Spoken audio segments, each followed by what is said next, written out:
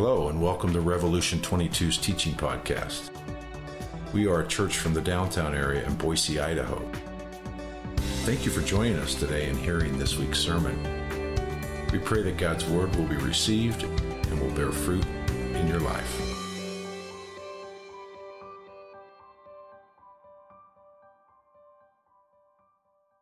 Well, good morning and welcome. My name's Ryan. I'm one of the members, a partner here at Rev. And if you are here this morning and you're a regular attender or a partner, thank you for coming to this service and enjoying fellowship with one another. And if you're here today as a newcomer, we want to thank you for entrusting an hour of your Sunday with us.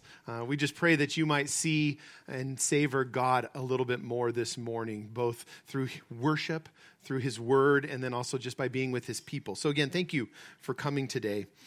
You know, I know many of you may not have grown up in a church with an Advent tradition. I didn't. I didn't grow up in a church with an Advent tradition. It was something later in life that I was in a church where they did that. You know, Advent is really just the Latin word for coming. And the goal of the Advent season is to prepare our hearts and think about the two different comings of Jesus Christ. Now, obviously, we're thinking first and foremost in the Christmas season about the coming of Jesus, meek and mild as the God-man, born in a manger, who then lived a righteous and perfect life, died on the cross that he might bear our sins before the Father, that we might be seen as righteous in him. But then we're also preparing and remembering in our hearts this next coming, the second coming of Jesus Christ, clothed in his full majesty as King of glory, coming to reign over the new heavens and the new earth, that we might be in right relationship with him face to face. And that's the season, and obviously they were celebrating something like that from the very beginning of Christendom. We know that for sure from about the 3rd and the 4th century forward, they set aside a particular time in the calendar, in the Christian calendar, to do this. We all know that being purposeful, to stop and have seasons, that they can transport us back through our affections, through our memories, through all sorts of different reminders, and it can well up our hearts to appreciate something. You know, in my house, it's a yearly debate about how early we can put up the Christmas tree. I think if my wife would win, it would be the day after Halloween. We would start celebrating Christmas the day after, lights would be up, Bing Crosby's Hark the Herald Angels Sing would be not so quietly playing on the record player, and all would be right with the world. You know, we all understand how that works, though. We hear favorite songs, and they take us back to that first moment that we heard it, or that moment that was happening when that song was playing. And we see pictures of us with friends and family, and we remember how wonderful it was to be with him and what was going on in that moment. And you all probably do this just like me. You have that story that you tell again and again, maybe to your family's chagrin, because it was such a fond memory in your life of what happened there. You know, we as people, we're designed for that kind of awakening. God has given us senses, memories, affections to draw us back into the story that we are a part of, that he is doing, the greater story that he wants us to stay focused on, both through his word and through our experiences. You know, we do this in church in many different ways. You know, we sing songs, and in the Christmas season, we sing songs like Joy to the World that we don't tend to sing in June, but maybe we should. We do it through sermon series, and one of the ways that we sometimes do this in the church is through an Advent candles and wreath. You know, now this is a much newer history to it. We can trace it back to about the 16th century, where some different Christian groups were using candles to remember the different themes, things to remember that were going on during the Advent season. But it really became popular in the 18th century. It was a pastor named Johann Henrik Wickner in Germany, and he was in charge of an orphanage. Now, I'm sure no one here can relate to this, but he got really tired of the children asking him every day when Christmas was going to be there. So he went outside, he went and grabbed himself a good old wagon wheel, wrapped it up with boughs of wreaths, and put 2 different kinds of candles on it. He put red candles and white candles. Red candles to be lit every day, white candles to be lit on every Sunday to talk about the different themes that they were going through. And when all the candles were lit, the kids could finally know, now Christmas Day is here. Now, we do it a little bit different, right? Our traditions have changed over the years, and we have a wreath that's meant to remind us of God's eternal love for us, his eternal care. But then we have 4 candles surrounded by a center candle, and each candle's representative of a theme that we try to remember throughout the season. Usually the first candle is hope. These candles are usually blue or purple, meant to remind us in general about the royalty and the hope that we have in Jesus Christ. And the second candle is oftentimes peace, reminding us of the peace that we have in God because of Jesus Christ. The third candle is this pink one. It's a little bit different. It's actually meant to stand for the Latin phrase gaudete, which means come rejoice. It's the joy candle. And the goal is to remind us that even though there's joy as a unique theme, it's meant to be found in all the other themes. It's something that we should come to God with joy in everything that we're thinking about. And then where we find ourselves today is the fourth week. And the fourth week, which is the week of love. And many Christian traditions have gone ahead and added in a white candle to the middle, which stands for the Christ candle. The purity of Christ as he's come to save us from our sins. And we light that on Christmas Day. My heart today is to bring us into that remembrance of love. In particular, the love of God in Christ that we see in the coming of Jesus on Christmas Day. On the one hand, you would think that'd be an easy task. And even if you're here this morning and you're not a Christian, you hear the word Christmas. We know that the word Christ is in it. It's important to Christians. It's a joyful season. You would assume that we believe that it's about love and goodness of God, and it is. In fact, if you turn to all the New Testament, so much of it is unpacking that love and that goodness of God. And yet, when I realized I would be preaching on the Advent Sunday usually associated with love, I started thinking through in my head the different Christmas stories and the different Gospels. And then I opened up my Bible and I started flipping through. And then I went to all my little computer programs that can tell me all sort of great little things. And I was surprised. The word love is not used even once in all of the Christmas stories. I'm like, why is that? It's going to make it a little bit harder to preach on love that Sunday. And as I sat and I thought about it, it seems that the authors and the people recounting what had happened believed that love was so clear, written in every single moment of what was occurring, that they didn't actually need to even use the word. So that's what I pray this morning. I pray this morning that you would see clearly the love of God in Christ. And in more particular, I pray that you would see the joy that he has, the joyful giving of Jesus in love. And then as we look at that, as we look at how God was so joyful and loving in giving us Jesus in love, there's really three practical ways that we can walk that out that I think are actually shown in the Christmas stories themselves. I think we can see that we should welcome the love of God, that we should walk in the love of God, and that we're called to worship in the love of God. So start with me this morning. Let's look at a couple of the passages of how God's giving Jesus is described in the Christmas accounts themselves. So we're going to start here. Luke 1, it says, "Greetings, O favored one, the Lord is with you." This is the angel talking to Mary. "But she, Mary, was greatly troubled at the saying, and tried to discern what sort of greeting this might be. And the angel said to her, 'Do not be afraid, Mary, for you have found favor with God.'" We go on, we can see the shepherds. Angels come and says, "The angel said to them, the shepherds, 'Fear not, for behold, I bring you good news of great joy that will be for all the people.'" And then we see the angels themselves saying, "Glory to God in the highest, and on earth, peace among those with whom he is pleased." There's something really interesting if we look at these phrases. Look at the kind of things that are being said here. Favor, good news, joy, pleased. There's a very specific description of these events occurring here, even if the word love isn't ever mentioned. If we stop and think about it, there's many different aspects to giving gifts. One aspect is what you hope that gift will elicit from the person you're giving to them. If it's a white elephant gift, you're hoping there's going to be laughter and some joy in getting that gift. Sometimes you might want it to be endearing because of the thought that you had behind the gift. Other times, you might want to feel real practical. It's meeting the needs of someone who needs that in their life. Another aspect of giving gifts is the motivation of why you're giving it. Sometimes it's a gift that just says, "Hey, I'm thinking of you." Other times it might be a thank you so much gift, right? Now, you've all probably had this. You won't admit it. You had this gift of, "I think I probably should give this gift to you because of the occasion" gift, right? And then at other times you have the gift that's, "Man, I just want you to know how much I love and care for you" gift. And then there's another aspect that we really don't ever want to talk about, how much it cost you, right? Polite society, we don't want to talk about that, but there's a reality of what sacrifice did it take from you to give this gift to someone else. Undoubtedly, all of these things are in the Christmas account. God's gift of himself was meant to be incredibly practical. We had a problem. We were away from God, outside of relationship with him because of our sin. And God wanted to bring us back into relationship with him. He had multiple reasons behind giving the gift of himself, of Jesus, to us. He wanted to bring us back into relationship somehow, as the writer of Hebrews 10, 1 through 18 says, through a once and for all sacrifice. He had promised from long ago that he would deliver his people by the seed of the woman. And he was going to provide that way now. And he was going to provide through all sorts of other promises that he made throughout history as well. God undoubtedly wanted us to be thankful. He wanted us to be joyful when we received it. And it was also an incredibly costly gift that the Lord had gave to them. When we preach on Christmas time, we talk about all those aspects all the time. We talk about them throughout the whole year because so much of Christianity is talking about the amazing gift of God.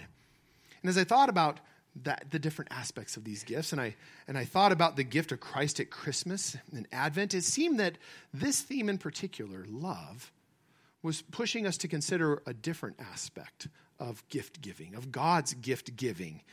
And it seems that the theme of love is encouraging us to look at the disposition of the gift giver.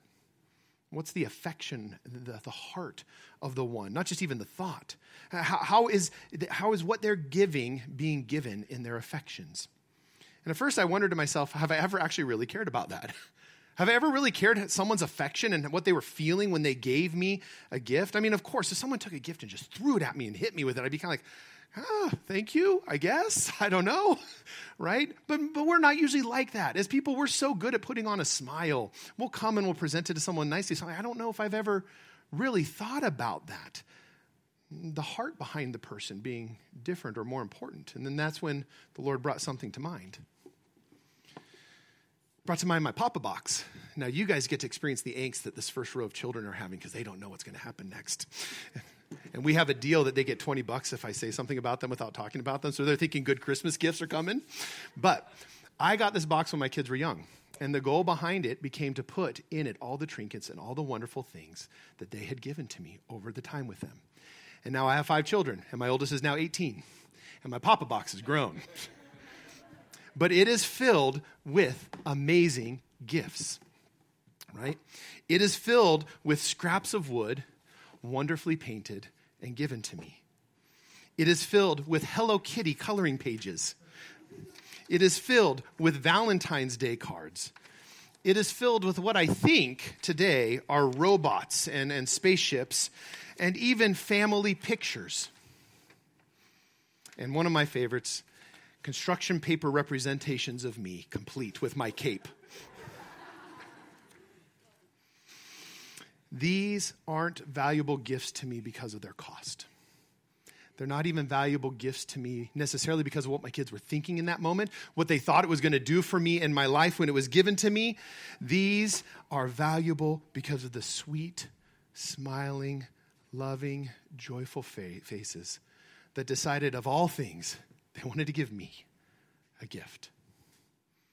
Right? These gifts are going to mean more to me because of the disposition of the gift giver than they ever could. I know that someday when I'm 60 and my children are off doing what they do with their families, what God's called them to glorify Him, I'm going to look back in things like this and I'm going to find great joy in knowing how much love they demonstrated to me in these things because of how it was given to me. And I'm sure you have these gifts, these kind of moments, whether it's from kids, whether it's from friends, whether it's from family. It could be as simple as someone giving you the gift of time to call you on the phone when you really needed it. Someone who brought you a coffee that said, I just hope your day's going well. There is no question that God gave us the most amazing gift ever.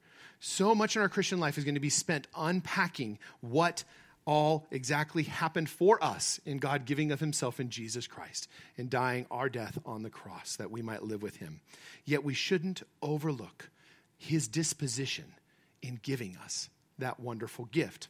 Come back to these passages with me here. We have again, favor, good news, joy, pleased. God was not begrudgingly coming to earth. He was not going to bring Himself. He was not going to die on the cross all because He had to. God is going out of His way to make sure that His people see that His coming is coming with great joy and great love. He is smiling through the entire thing. God is sending out his angels all over the place. They're going to Mary. They're going to Joseph. They're going to Zechariah. They're going to shepherds in the field. Babies are leaping in wombs for the joy of this gift that is coming. The entire heavens are ripped open before the shepherds, and they behold the glory of the heavenly hosts, saying, "Glory to God in the highest, and on earth peace among those with whom he is pleased." God is smiling at his people as he comes and as he knows the entire story. God's disposition is one of deep joy, love, and favor in giving us himself, the second person of the Trinity, Jesus Christ. I love this word in this section, favor. And what's interesting about it is we almost never translate it that way in the rest of the Bible. The rest of the time we tend to translate it as grace, because that's what grace is. Grace is the favor of God, the undeserved favor that we've been given. And it's a joyful, smiling, happy favor that he has given us. That's what it is. We see it in places like Ephesians 2:8, where it says, "For by grace or favor, you have been saved through faith. And this is not of your own doing. It is the gift of God." On that Christmas day, God's favor took literal human form. We don't have to wonder what God's love and favor would look like to us. We just need to look at Jesus. And look at other passages that say similar things about it. It says, Romans 5:15, "But the free gift is not like the trespass. For if many died through one man's trespass, much more have the grace or the favor of God, and the free gift by the grace or the favor of that one man, Jesus Christ, abounded for many." The gift itself is the grace and the favor of Jesus Christ. He is the favor. He is the sign of God's love, God's joy, God's happiness towards you and me. And Paul says it again in 2 Corinthians. He starts out by saying, "We want you to know, brothers, about the grace or the favor of God that has been given among the churches of Macedonia." And he goes on later in the same passage to explain what that is. He says, "For you know the grace or the favor of our Lord Jesus Christ, that though he was rich, yet for your sake he became poor, so that you, by his poverty, might become rich." These passages aren't talking about the grace of Jesus as though it's something that he has. Rather, it's talking about like a cake of chocolate or a flock of geese. He is that favor. He is that grace. He is the thing. And Titus says it super clear. Titus says it this way. Titus says, "For the grace, the favor of God has appeared, bringing salvation for all people." He is God's love. He is God's favor embodied for us. And one of the last times I preached here, I talked about how Jesus was the embodiment of joy. He was joyful, and he did everything that he came to do in joy, in love, even when it was hard. Right? The author of Hebrews says this in Hebrews 12, says, "For the joy that was set before him, Jesus came and walked to the cross." And then Jesus himself talks about it and says, "For God so loved the world that he gave his only son." It was out of love. And when we look for the love of God in the recordings of the first Christmas, we should see them not just in the gift itself in Jesus. We should see it not just in the cost of the gift himself, and not just in the many reasons that he gave us the gift, that we might be back with him, that we might have right relationship with him. But brothers and sisters, we should also remember the way he gave himself. He came to the earth in love. Right? He came through the joyful giving of Jesus in love. And he is still today smiling on you. He's smiling on you in Jesus Christ as he longs and prepares for the day when he comes back in glory and invites us into a face-to-face relationship with him in the new heavens and the new earth. And until then, he's indwelt you by his very Spirit, that he might be with you today and every day, wherever you go. The one thing I can't do this morning is go back through and have us all read all the different Christmas accounts, read the beginning of Luke, read the beginning of Matthew, and enjoy together seeing all the ways that God unfolds his love through every page and every moment. But please, take time this Christmas to go back and do that. Do it this afternoon. Do it on Christmas Day with your family.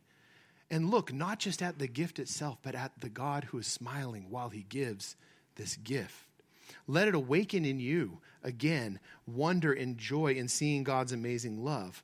See at every turn of the page how God's giving himself comes with joy, favor, and love. See in it the favor, the grace that he has given us in Jesus. And then we all have to wonder, what do you do when you've been given and presented with this kind of gift?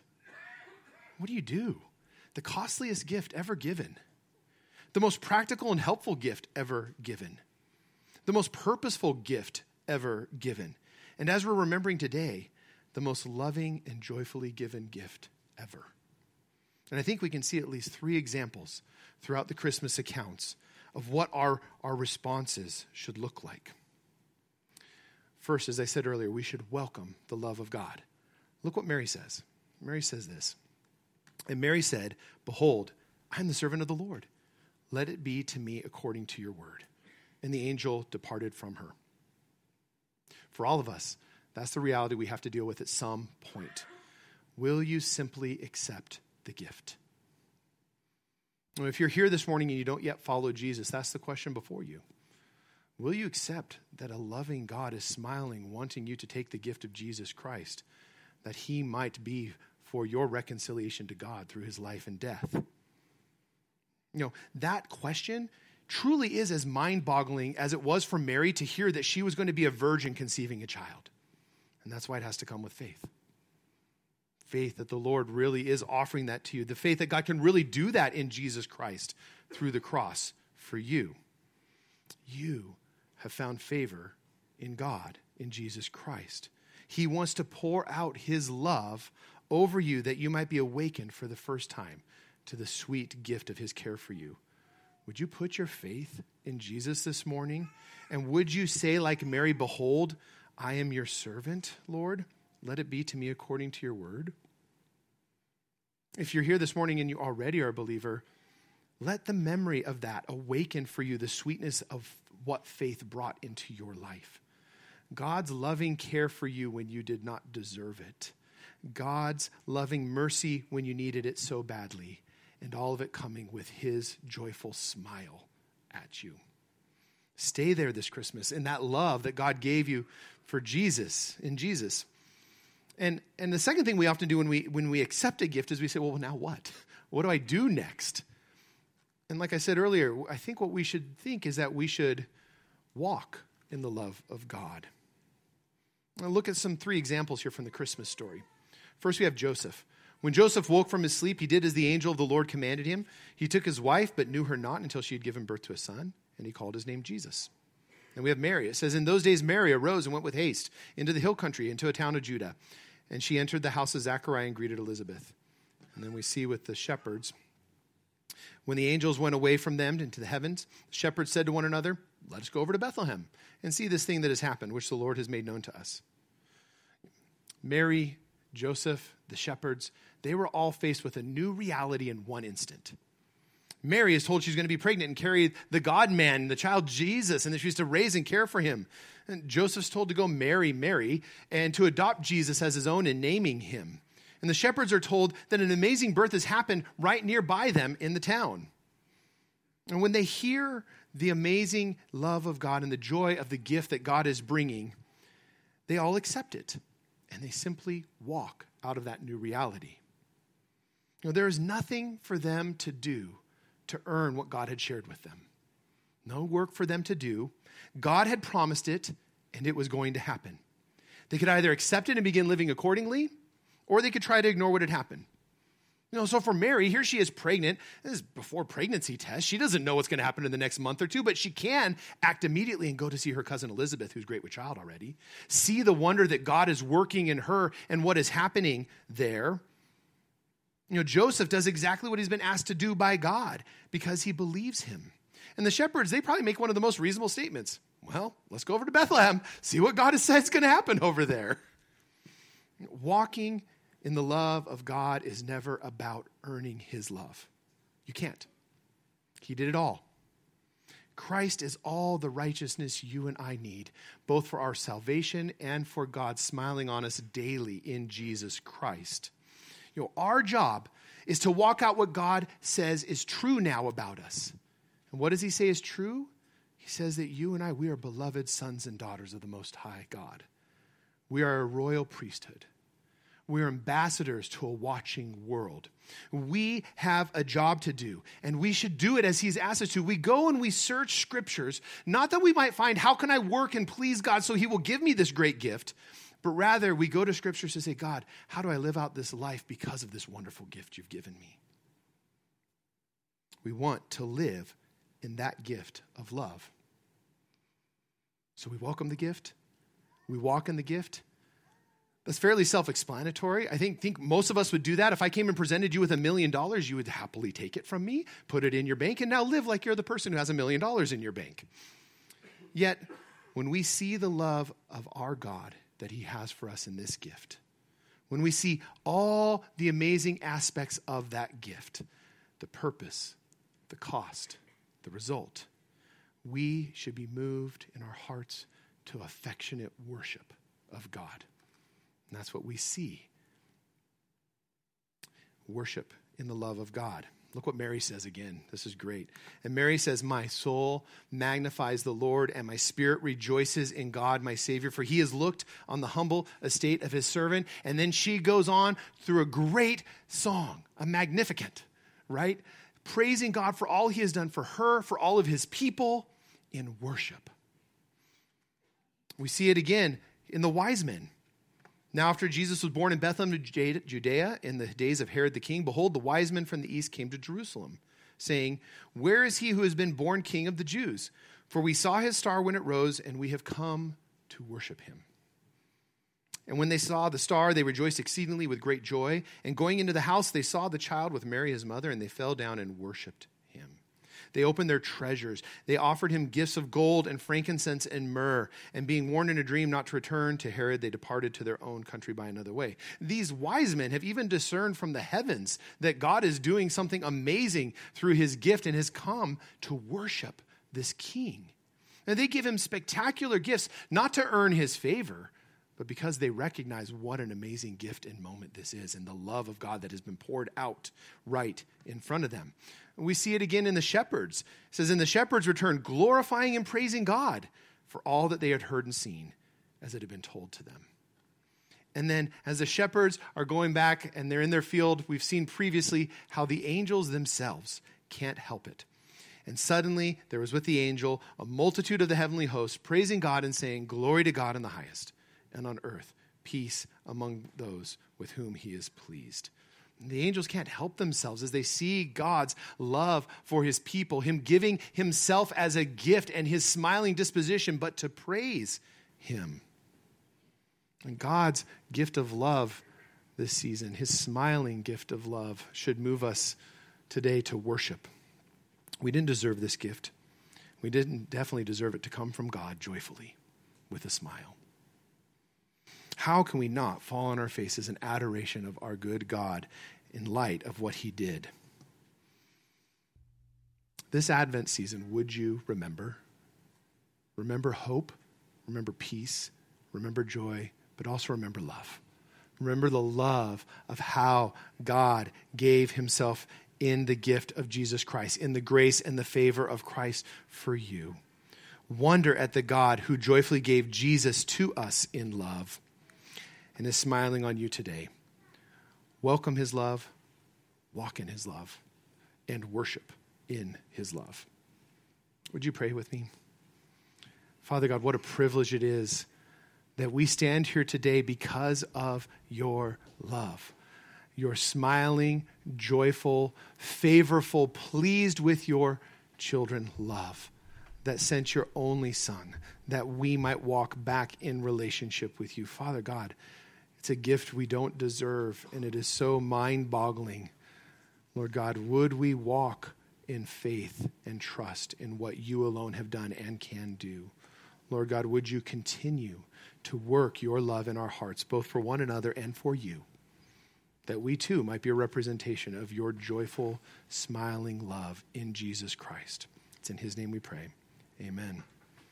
We're going to take communion together after this song.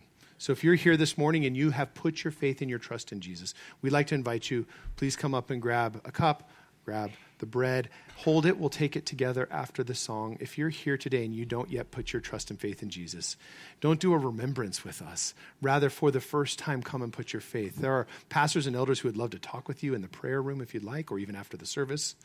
But again, feel free to come up during this song, take the bread and the cup, and then hold it. We'll take it afterwards.